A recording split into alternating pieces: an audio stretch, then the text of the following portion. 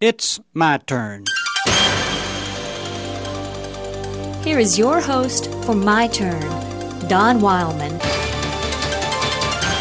You see it occasionally. It makes you sick at your stomach. It makes you hurt down deep inside where the pain cuts. It makes you wonder about what we call civilization and justice and even sometimes humanity itself. I saw it the other day. It was in the paper. You probably saw it also. It wasn't headline news, but it might have served a good purpose if it had been. It read something like this. Sensation-hungry spectators disappointed when a 19-year-old gas station attendant abandoned a suicide attempt, taunted him into jumping to his death from a 104-foot water tower Thursday. A fire department official said the youth, Jurgen Peters, climbed an iron ladder to the top of the tower and threatened to commit suicide following a dispute at the filling station where he worked. He changed his mind and was climbing back down when the taunts began. "Jump, you coward, jump!" shouted someone from the crowd.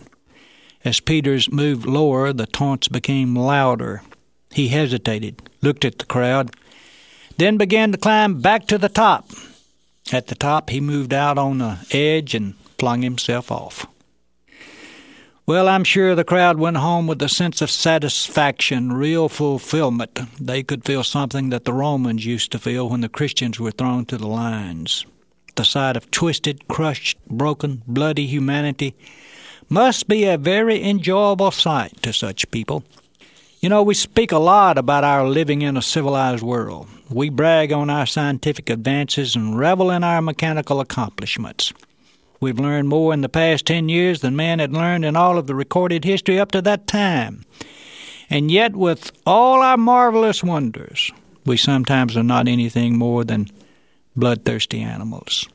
We've counted the church and its Christ out in our world. There's no place for him, not in our modern world. He was a good crutch for the ignorant ages gone by, but the myth of him just doesn't have any place in our world today. Few indeed are those who really believe that he has anything to offer our age. Most people have just outgrown the need for him. Let us suppose, and I know it is purely speculation, but let us suppose that those people who stood on that sidewalk beneath young Jurgen Peters were real followers of the way, had decided to live by his will. Peters would be alive today if that were the case.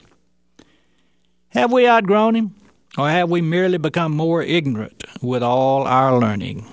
Well, at least one thing is clear when you look at the incident.